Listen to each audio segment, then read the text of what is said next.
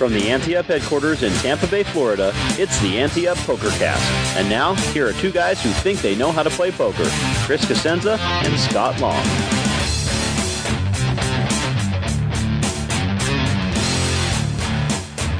It's December 3rd, 2021. You're listening to the best POKERCAST on the interwebs. I'm Chris Cosenza.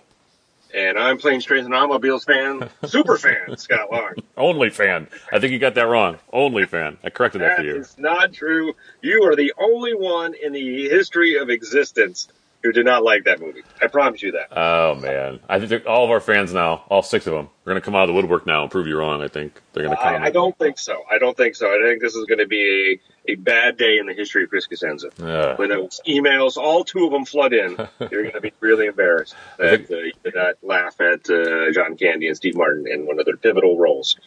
Pivotal. Wow. Cinematic history, man. Yeah, you're really pulling out all the stops now, just like a train would make on this stupid movie. But. Look at that. Well, let's stick with... People train comes out of stuff, though. You're smarter now. You know that now. I watched it a little bit. I got most of it in, and I was like, I just can't finish this. So I took a picture of something and then sent it to you on Facebook and made fun of you, and it was great.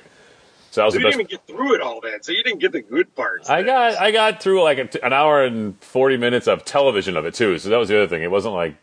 so you can't watch it on TV. Yeah. So this is the kismet part of it, because it wasn't on Thanksgiving, which shocked me, so I didn't get to watch it.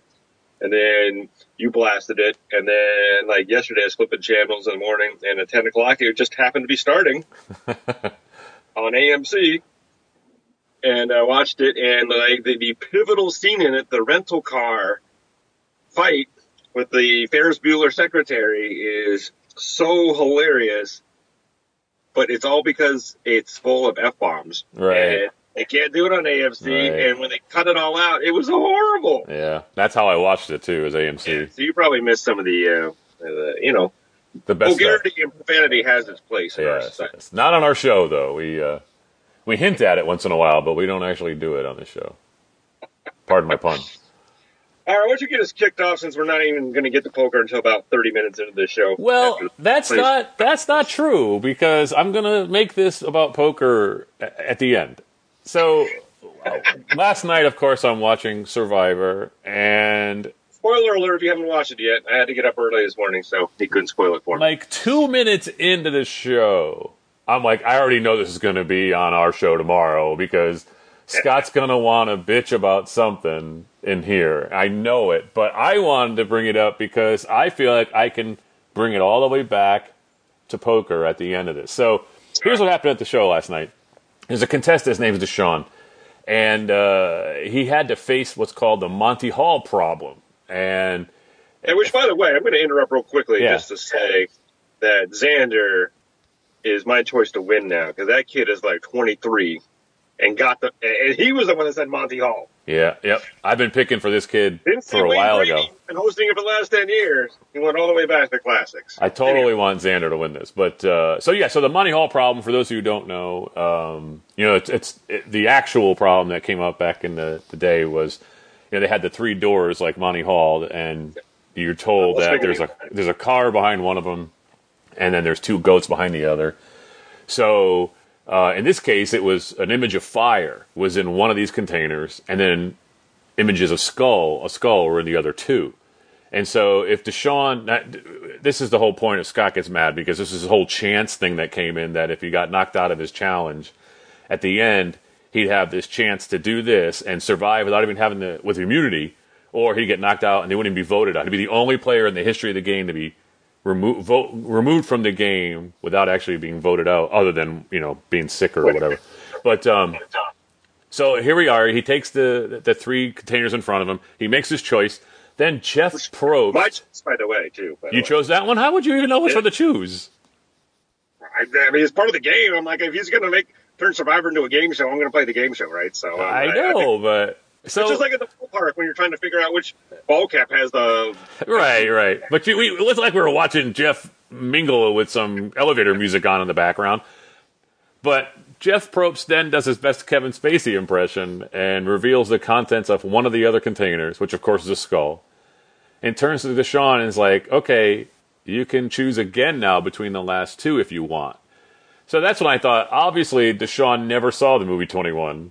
because he would have heard of variable change. He would have heard that lecture that Ben gives that he should have chosen the other one since he got another choice, because it increases the odds that one is 66% chance now the car, or in this case, the flames, the fire. But he stayed with his first choice, bucking math and bucking the TV show or the movie or whatever. And he was right. He survived. And it was like, I'm in bed, and as soon as it happens, I turn on Gina and I go, this is a Monty Hall problem. And then that's when Xander says it. And she's like, what the hell's a Monty Hall problem? I said, I can't explain it now because I want to see what happens. It's very exciting. It's I'll explain it when it's over, And then that's when Xander goes, it's the Monty Hall problem. It's the Monty Hall problem. And it was really wild to see this happen in real time or whatever, and to know that this guy didn't know that show, never saw that movie, didn't know this problem. He just stuck with what he wanted to, which is what you think most people would do anyway, because they're thinking, oh, now it's 50-50.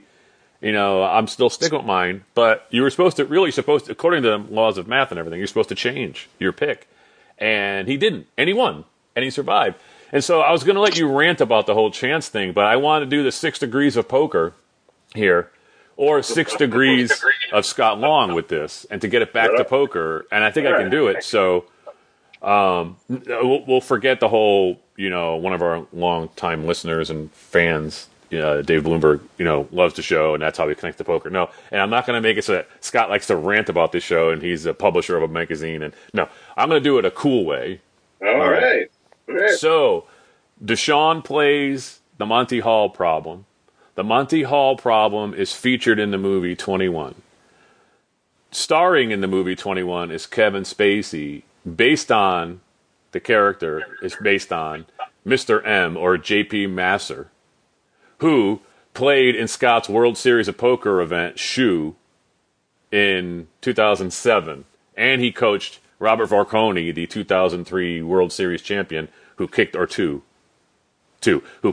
the whole, amateurs can win the main event thing. So I did it. I took it from Deshaun to J.P. Masser to you playing Shoe at the World Series with this guy. And you didn't even know it. You didn't even know the guy was sitting to your left.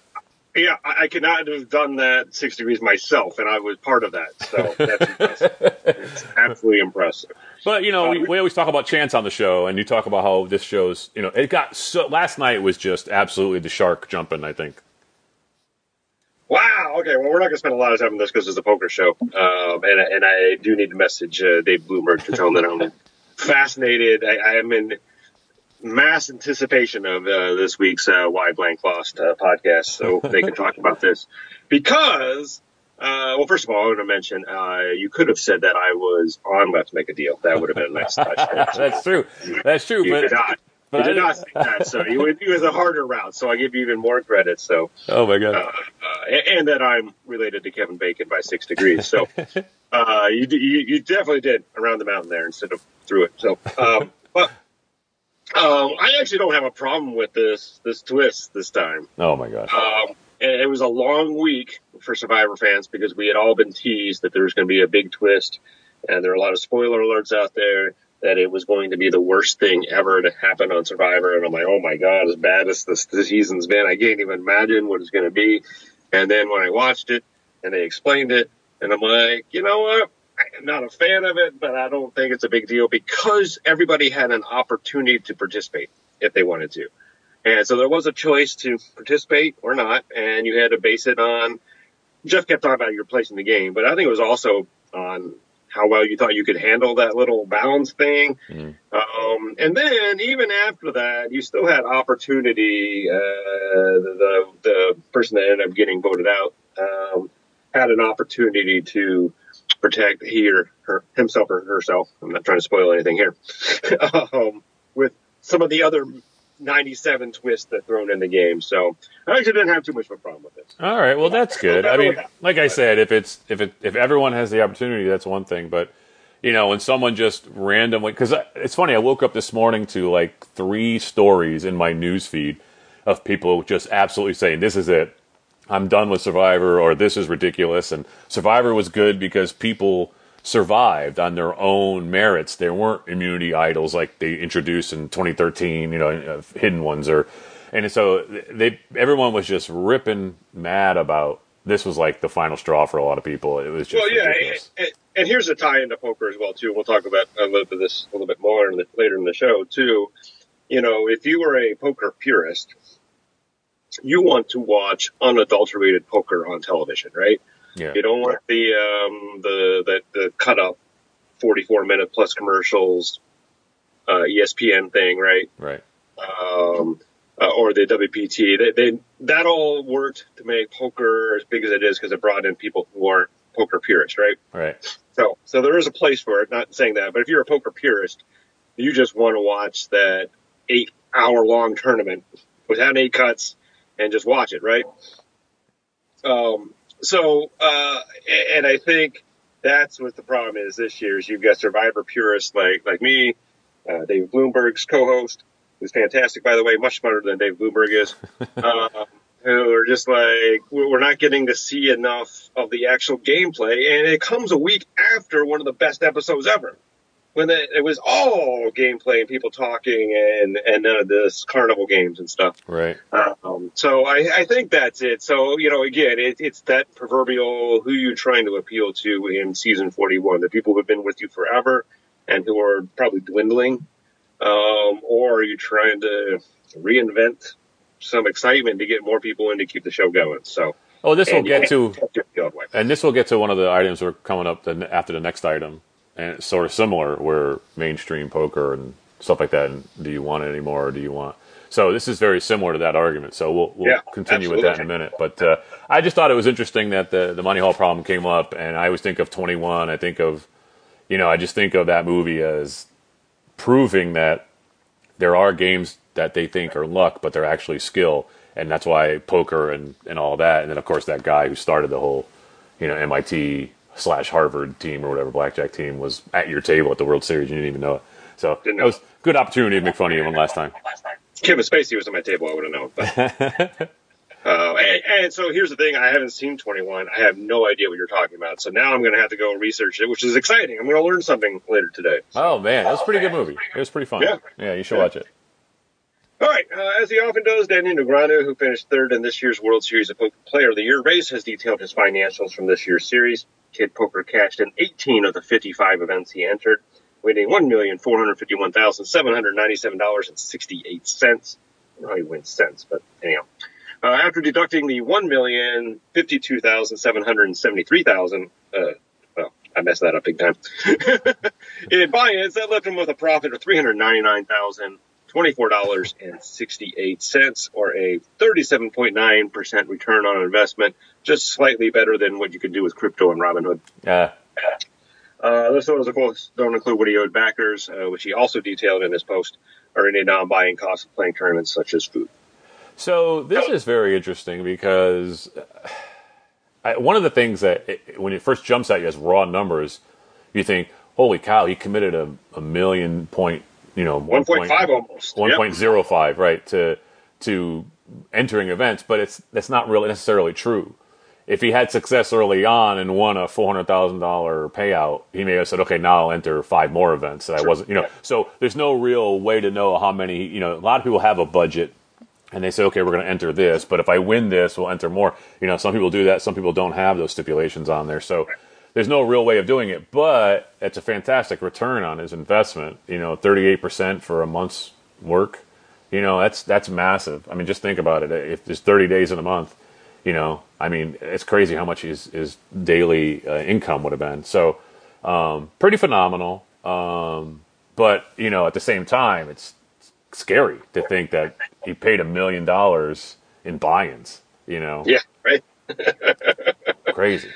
So a couple things here. I mean, he made as much as the president of the United States makes in a year in 2 months. So that's pretty cool. To me, I mean, again, without doing the math, until you see the 37.9% return, I'm like, wow, that is a hard way of making an easy living, which is what we've always said about being a pro now, right? Yep. I'm like, he had all this success, and he only taken home $400,000, and that I believe that's before backers. I'm like, that just doesn't seem worth it. I know. Now, obviously he's a pro, so he played 55 events or 89 events. more if you count the online ones, I think. So that's a pretty healthy schedule there. And I'm sure there was some weekend warrior like us that flew out there and played one $500 buy an event and won, and who has a nauseating return on investment, right? Right. Because they only played the one event and did really well in it. So, but when this is your business, I mean, you have to play. You may not have to play 55 events. I think Josh Aria just posted his stuff too. I think he played 37 events, if I remember correctly, somewhere in the 30s. So, and Negreanu played a good 20 events more than he did, and still come up short of the Player of the Year race. So, and the other thing is just how exhausting that is. Yes. And like really, I don't think if people are listening have not played any World Series events, I don't think you realize how exhausting it is. Obviously, hopefully you make part of that than I did. But even, making it past the dinner break like you did, it can be exhausting. But especially if it's these 2-day events, though, and don't even get started on the main event, which is super grueling. To even fathom playing 55 events, and some of those he re-entered as well too. So. Yep, and to play at the level that he plays at, to earn that much money and to cash that many times too. Yeah. I mean, it's mentally exhausting. It's physically exhausting. It's boring too. I mean, who wants to keep going? It's just like working in a factory. You're going to the same place every day, doing the same thing straight every single day for a month or 2 months, or it's just crazy to think. I mean, I say this often. There's things I love to do, but I wouldn't want to do them around the clock. I mean, it's just too much. It's too much for me. I don't know. And like you said, that's what he does for a living. So, but still, I would want more breaks than people will get when they commit to the World Series like this. And also remember, this is the busy season for poker players, so it's kind of like Bad Santa, right? Billy Bob Thornton has 1 month a year where he makes his money. For the rest of the year, he spends the rest of the time, drinking beer.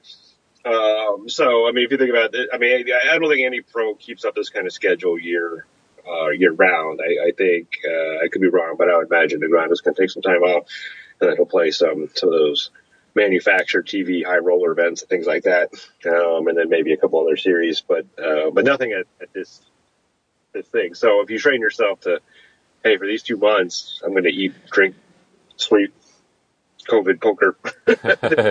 You're in a different frame of mind, but I think it also shows the why every year you've got a couple players that just seem like they can't miss, like Aria this year.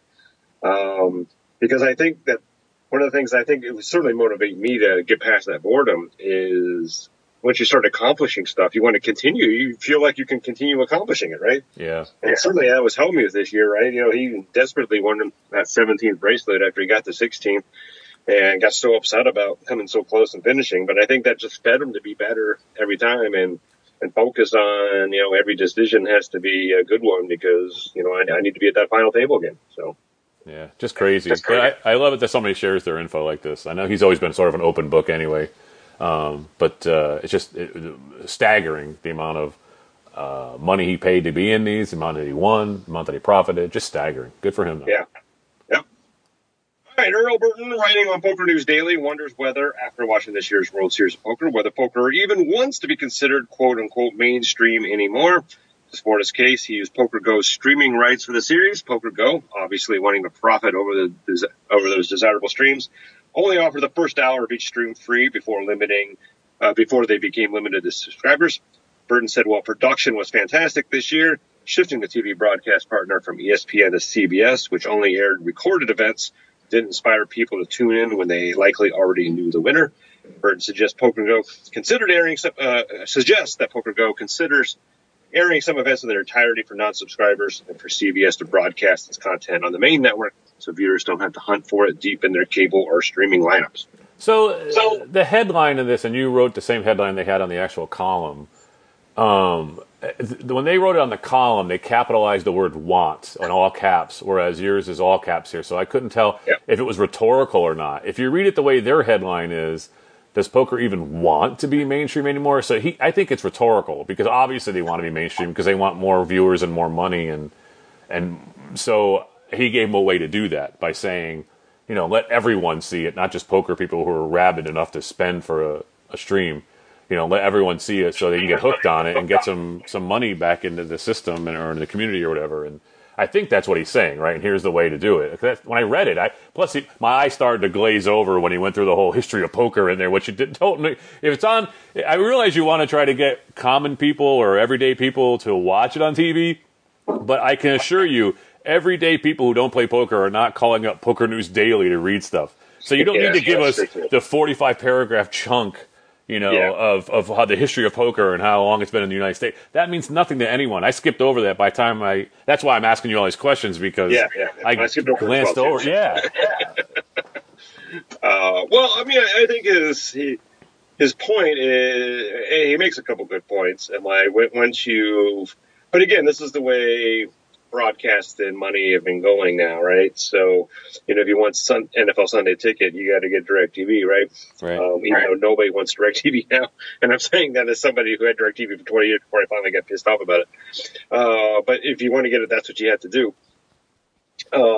And same with PokerGo. So if you want to watch this stuff, you're going to have to subscribe to it. I mean, it's hard to criticize them. That's their business model. I mean, I don't know exactly what the financial terms were, whether I assume they're paying for the rights to it.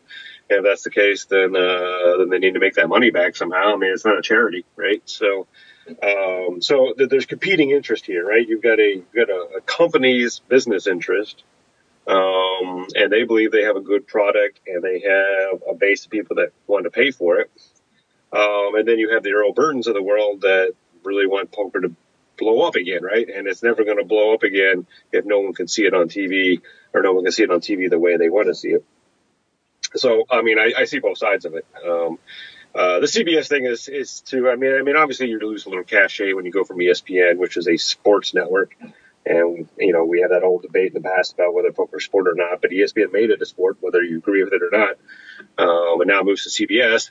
Now, that doesn't mean it's not still sport, because there's lots of sports on all these other networks. But you do lose a little cachet, I believe, from going from ESPN to CBS, and certainly a lot less broadcast. And ESPN even has some of it live, I believe, if I'm correct, right? Yeah. So now it's gone to, as he said, taped. And every time I saw anything from the series on TV, it was because I was doing the updates for the show, right? We were like updating event number 44, and I'm like, oh, there's poker on, I'm going to watch it. Oh, it's event 6. I know who won this. That was like 3 weeks ago.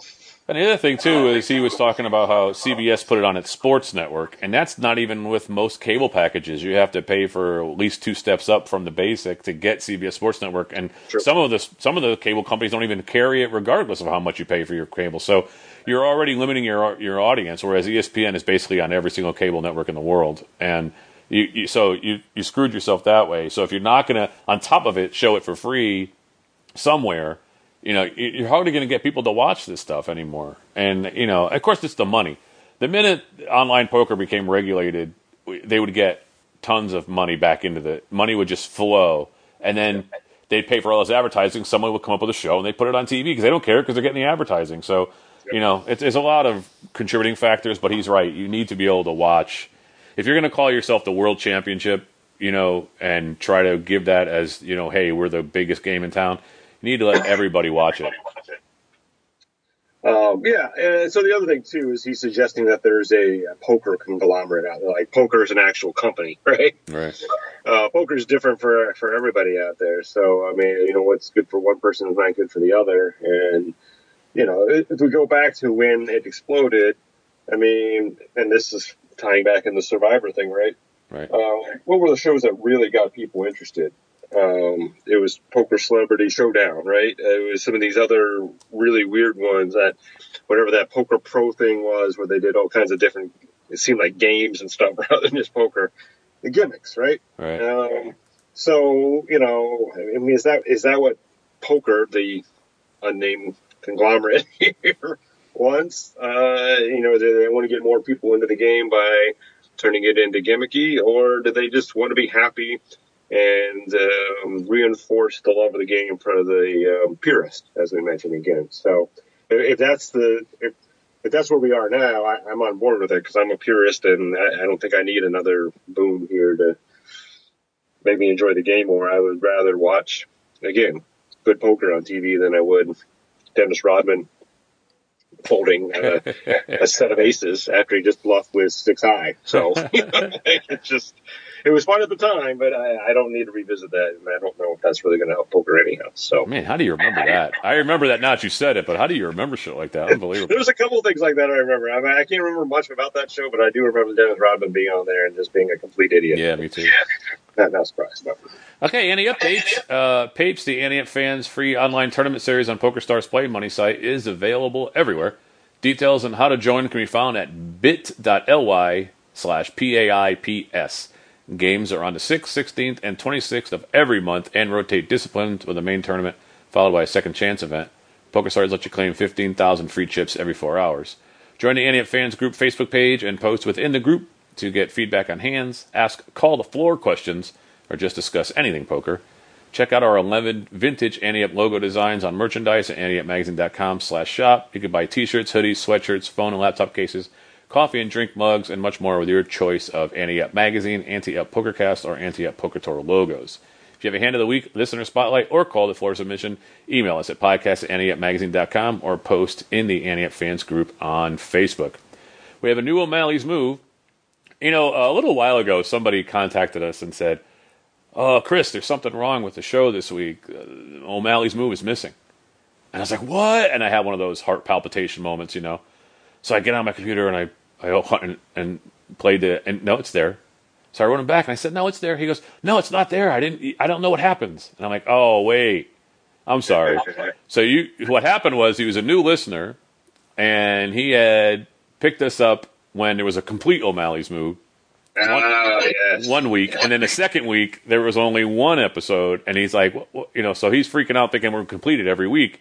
So I think we probably over these last 15 years could have done a better job of explaining every week that, we play part 1, give you a week to think about it, and then next week we'll replay part 1 and then give you our thoughts, and then play part 2 and wrap it up. But we just assume everyone listens to us all the time, and you get a little complacent, So this is a brand new O'Malley's Move, which means we're going to play one part for you.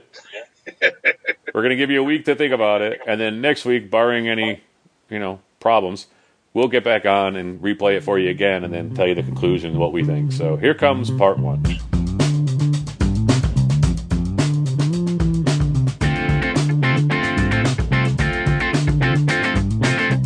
Hello, and welcome to another O'Malley's Move. I'm Malcolm O'Malley.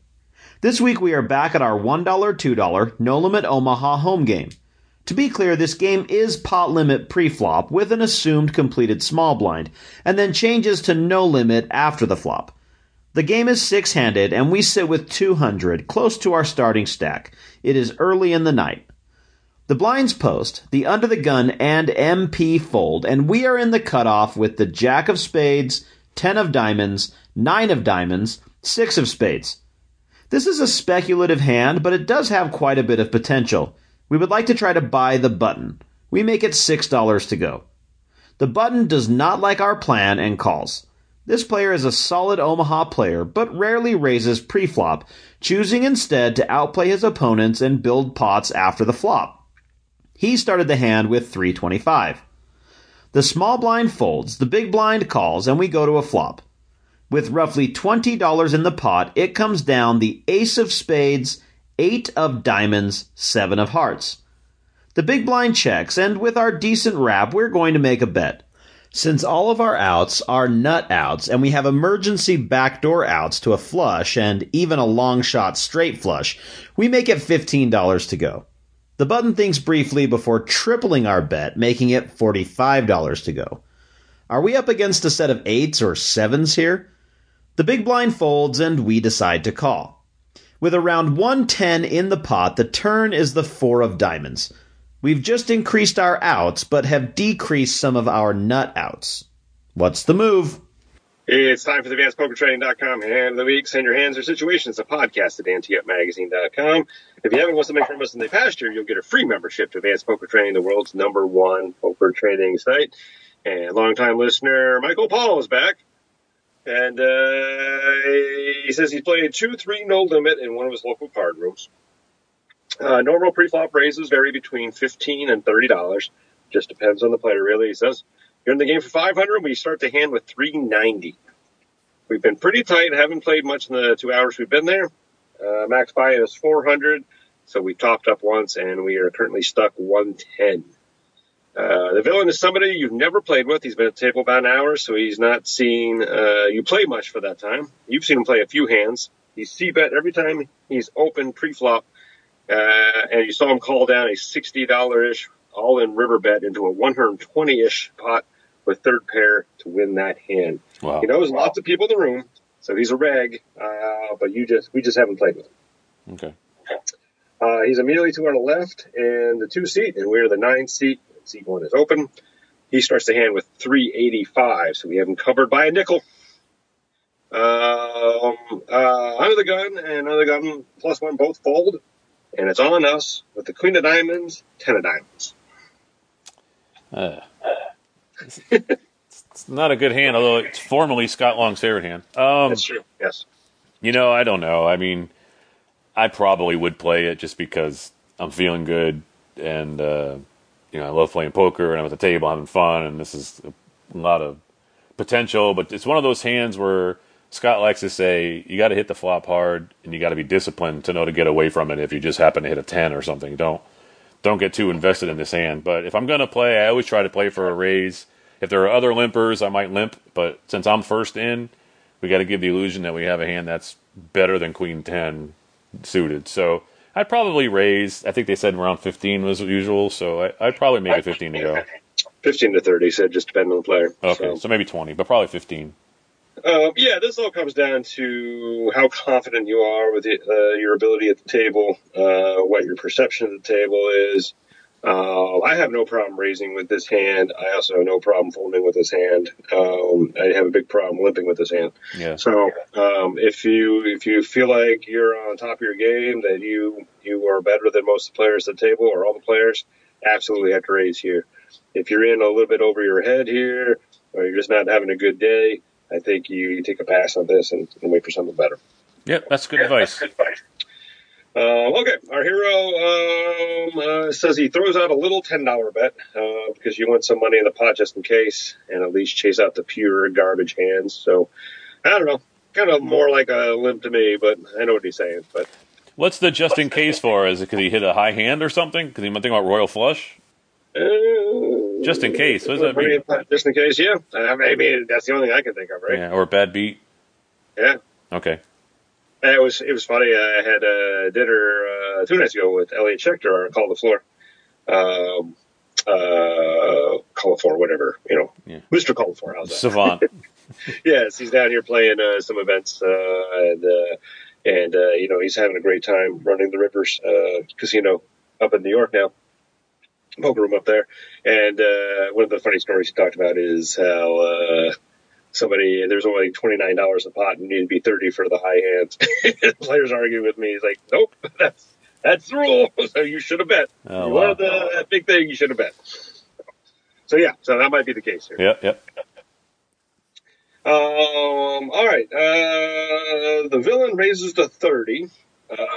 Button calls, small blind calls, and is back on us. Well, now that there's a lot of people in the pot, you're getting pretty good odds to call because that's 60, 90 plus your 10's 100. There's 100 in the pot to 20 to win 100, 5 to 1, whatever that is. So, I mean, you still want to see the flop now, but you got to be disciplined. You still want to see the flop because you got some money in there. There's a lot more money in there. I like to play suited connectors with a lot of money so I can draw. This isn't a suited connector; it's a one gapper, but in the same vein. So I'm gonna call, but I'm gonna be I'm gonna be vigilant. I'm not gonna just look, I've hit a queen, and there's an ace on board, or I've hit a 10, but it's no. I'm gonna be pretty strict with my hands here, so with my betting and stuff. So let's call. Yeah, absolutely, exactly.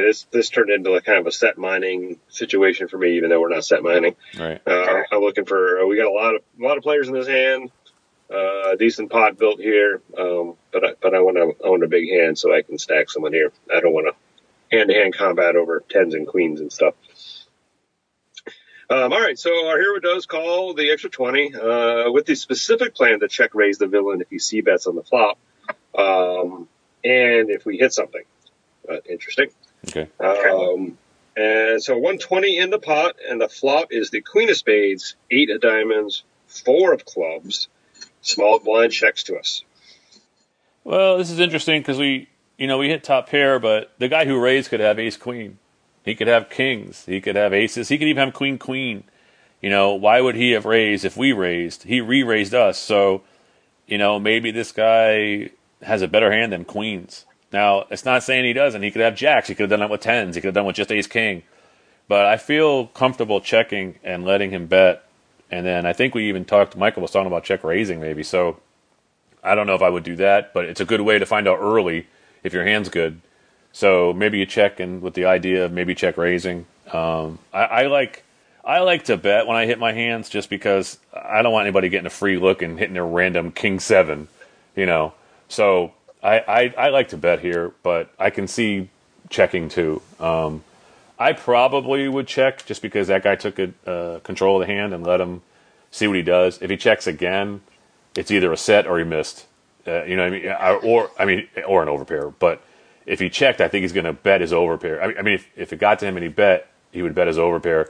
If he checked, I would think he's missed it completely and he's scared, or he's got a set. So then you'd have to sort of do a coin flip with that. But I'm going to check.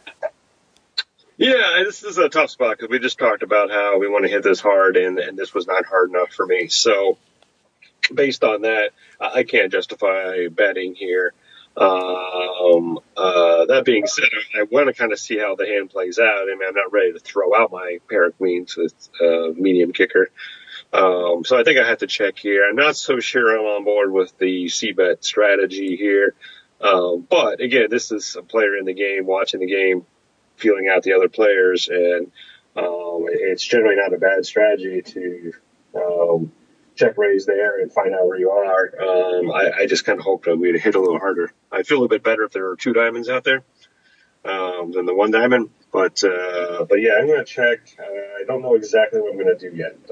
Okay. But I kind of want to see what happens. Because we have 3 more people to act after us. I mean, the small blind still gets to act if there's a bet. Right. All right. Here says we hit top pair, backdoor flush, straight draw. And we told ourselves we would check raise if he C-bet, so we check. Villain bets 75, and the button and small blind both folds. Back to us, and we're heads up. See, this is when it sucks, because if you're going to raise, it's basically, you only had 390 in front of you. If you raise, usually the 3x thing, which is, 225, which is more than half of what you have. And, what I mean? Now you're screwed, because this is why I don't play cards like this. Yep. Because you're committed if you check raise here. Yeah, if you had ace queen and you hit your queen, you'd be comfortable check raising, or you'd be comfortable just betting out. But when it's queen 10, you lose to all kinds of kickers. You lose to overpairs, which even ace queen loses to overpairs. But you're more confident with top. And if you call, I don't think it looks like you're drawing. So maybe you call and then check again, and then I don't know. This is tough, I like pot control where you're just sort of keeping it down. But what's going to happen on the turn if a blank comes? He's going to put the hammer down. Now you're going to have to make a decision for your whole stack anyway. So why waste 75? Either do your move now or fold. And no one's folding top pair, so it's either call or raise. And if you call and then the guy shoves on the turn, you're going to be like, eh. So, it's either fold or shove, I think. It's weird. I know it's going to sound funny, but I can't imagine calling, right? Only 2 options here, because if you call, that's now 270 in the pot. So the only legitimate bet on the next round is what you have left, right? Right, it's what you have left. So now, obviously, you can still fold at that point, I guess, but the money's going to get in one way or the other, so you might as well get it in now. And then if he's sitting on aces or kings here, he's probably not going to fold, but a shove here will make it very difficult on him, right? Yeah. So this is where you need to put that pressure on. This is another weird thing. We talked about this is like Handle Week last week too, where understanding your stack size and what's going to happen with different plays. And I think this is one, if you take a deep breath and you think about it, you realize that, any raise here has to be a shove, because otherwise, what else are you going to do? So if you're comfortable and you think that, either you have the best hand or you can push him off this hand, then I think you have to shove. Right. Say I can't imagine just calling. So if I'm going to shove, it's 220. First, it'd be 225 on to raise. That's what normally would bet 230. We took 30 off the initial 390 we had, so that's 360. So you take your 230 off that, you have 130 left.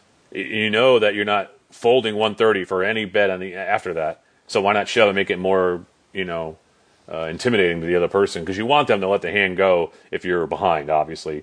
Yeah. Or you want them to fold a hand that might get there or something. So I'm going to shove, which sucks because I didn't want to play Queen 10 in the first place, and I want to be really vigilant about it. And look what I did. I ended up calling the 30, hitting it, and now I'm looking at myself put all my money in with Queen 10. It's terrible. Yeah, right. Yep. This is why you don't play these cards.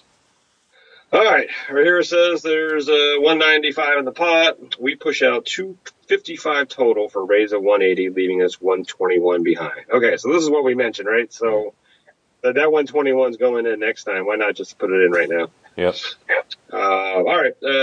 He says, with this raise and this amount behind, I'm pretty much telling him I'm committed. But you should have committed.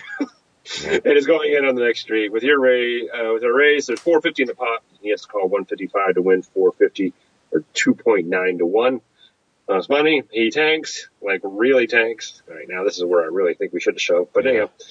Well, we just stare at the board. He checks his hand twice while he tanks. He has to deal with a pull on the 75 so he can see what's left. And he even says he wants to see how much he's saving himself if he calls. He says it's possible I could have pocket eights. I'm thinking in my head I could also have pocket fours too, so why isn't that an option?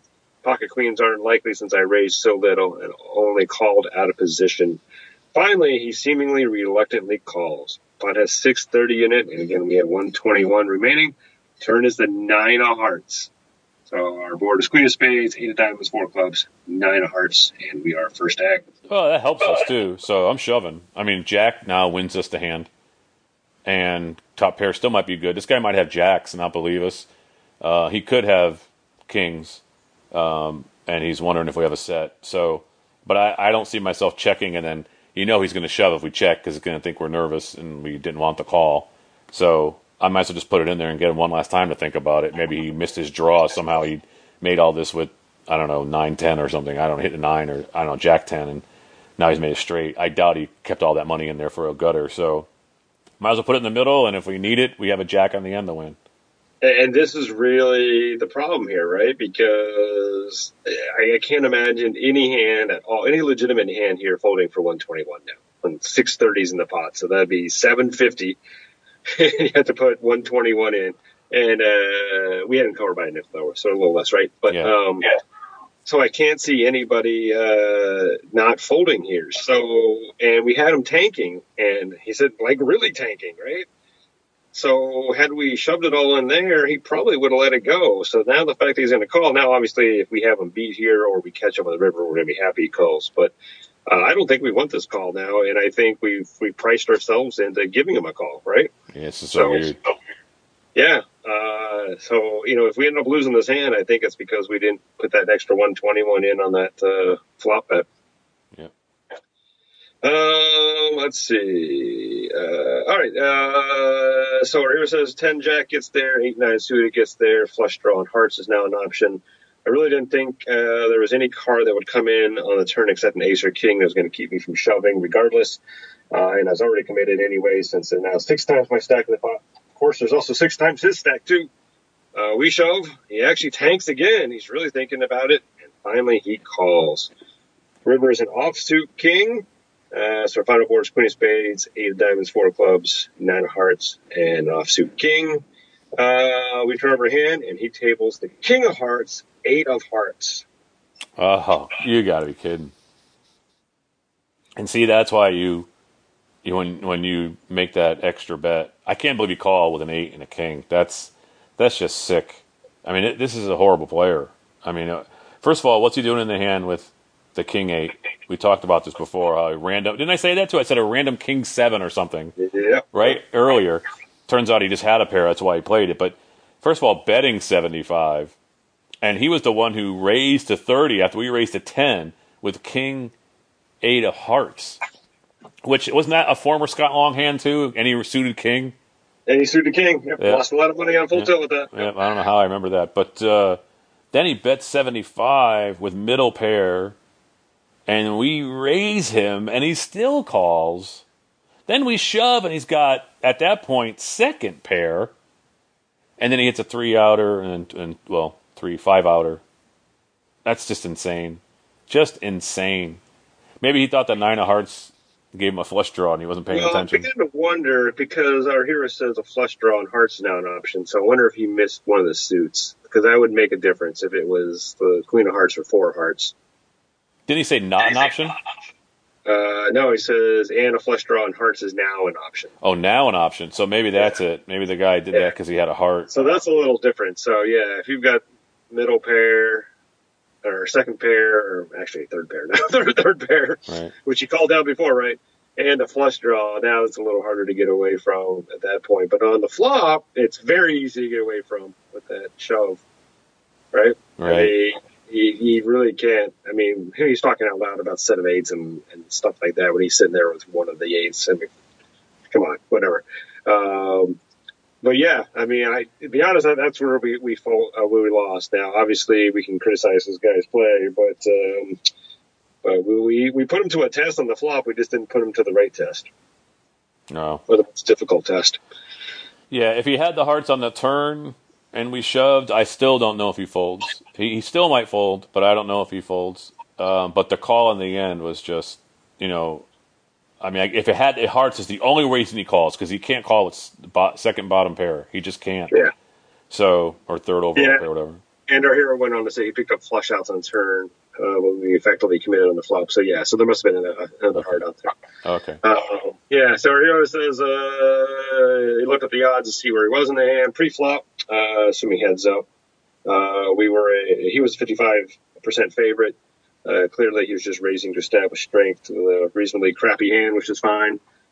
He was on the button. So, in the tournament, that's a good play, I think. Cash game, I'm still not entirely sure. But, he's trying to own that button. So, nothing wrong with that. It's how he played afterwards, I think. Yeah.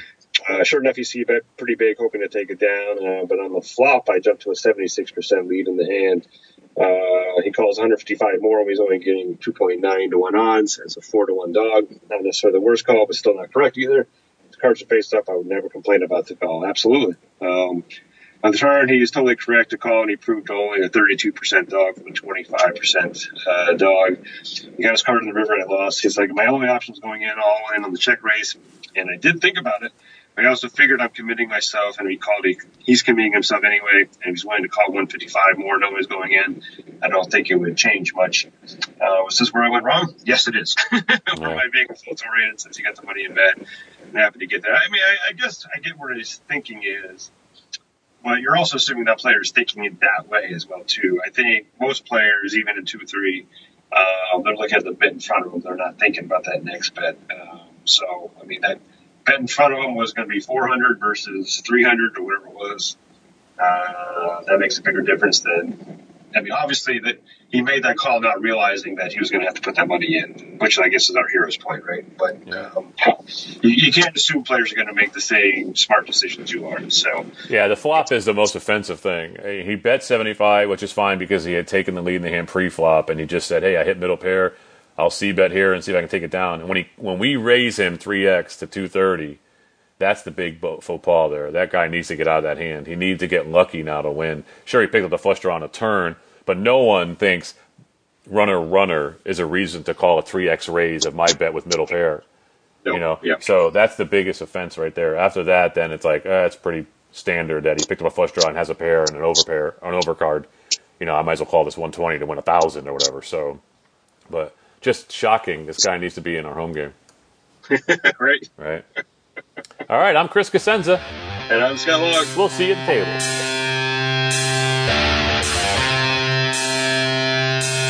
Ante-Up is a production of anteupmagazine.com. Contact the show at podcast@anteupmagazine.com. If you'd like to advertise, send an email to advertising@anteupmagazine.com or call 727-331-4335. Some music used in this episode comes courtesy of the PodSafe Music Network.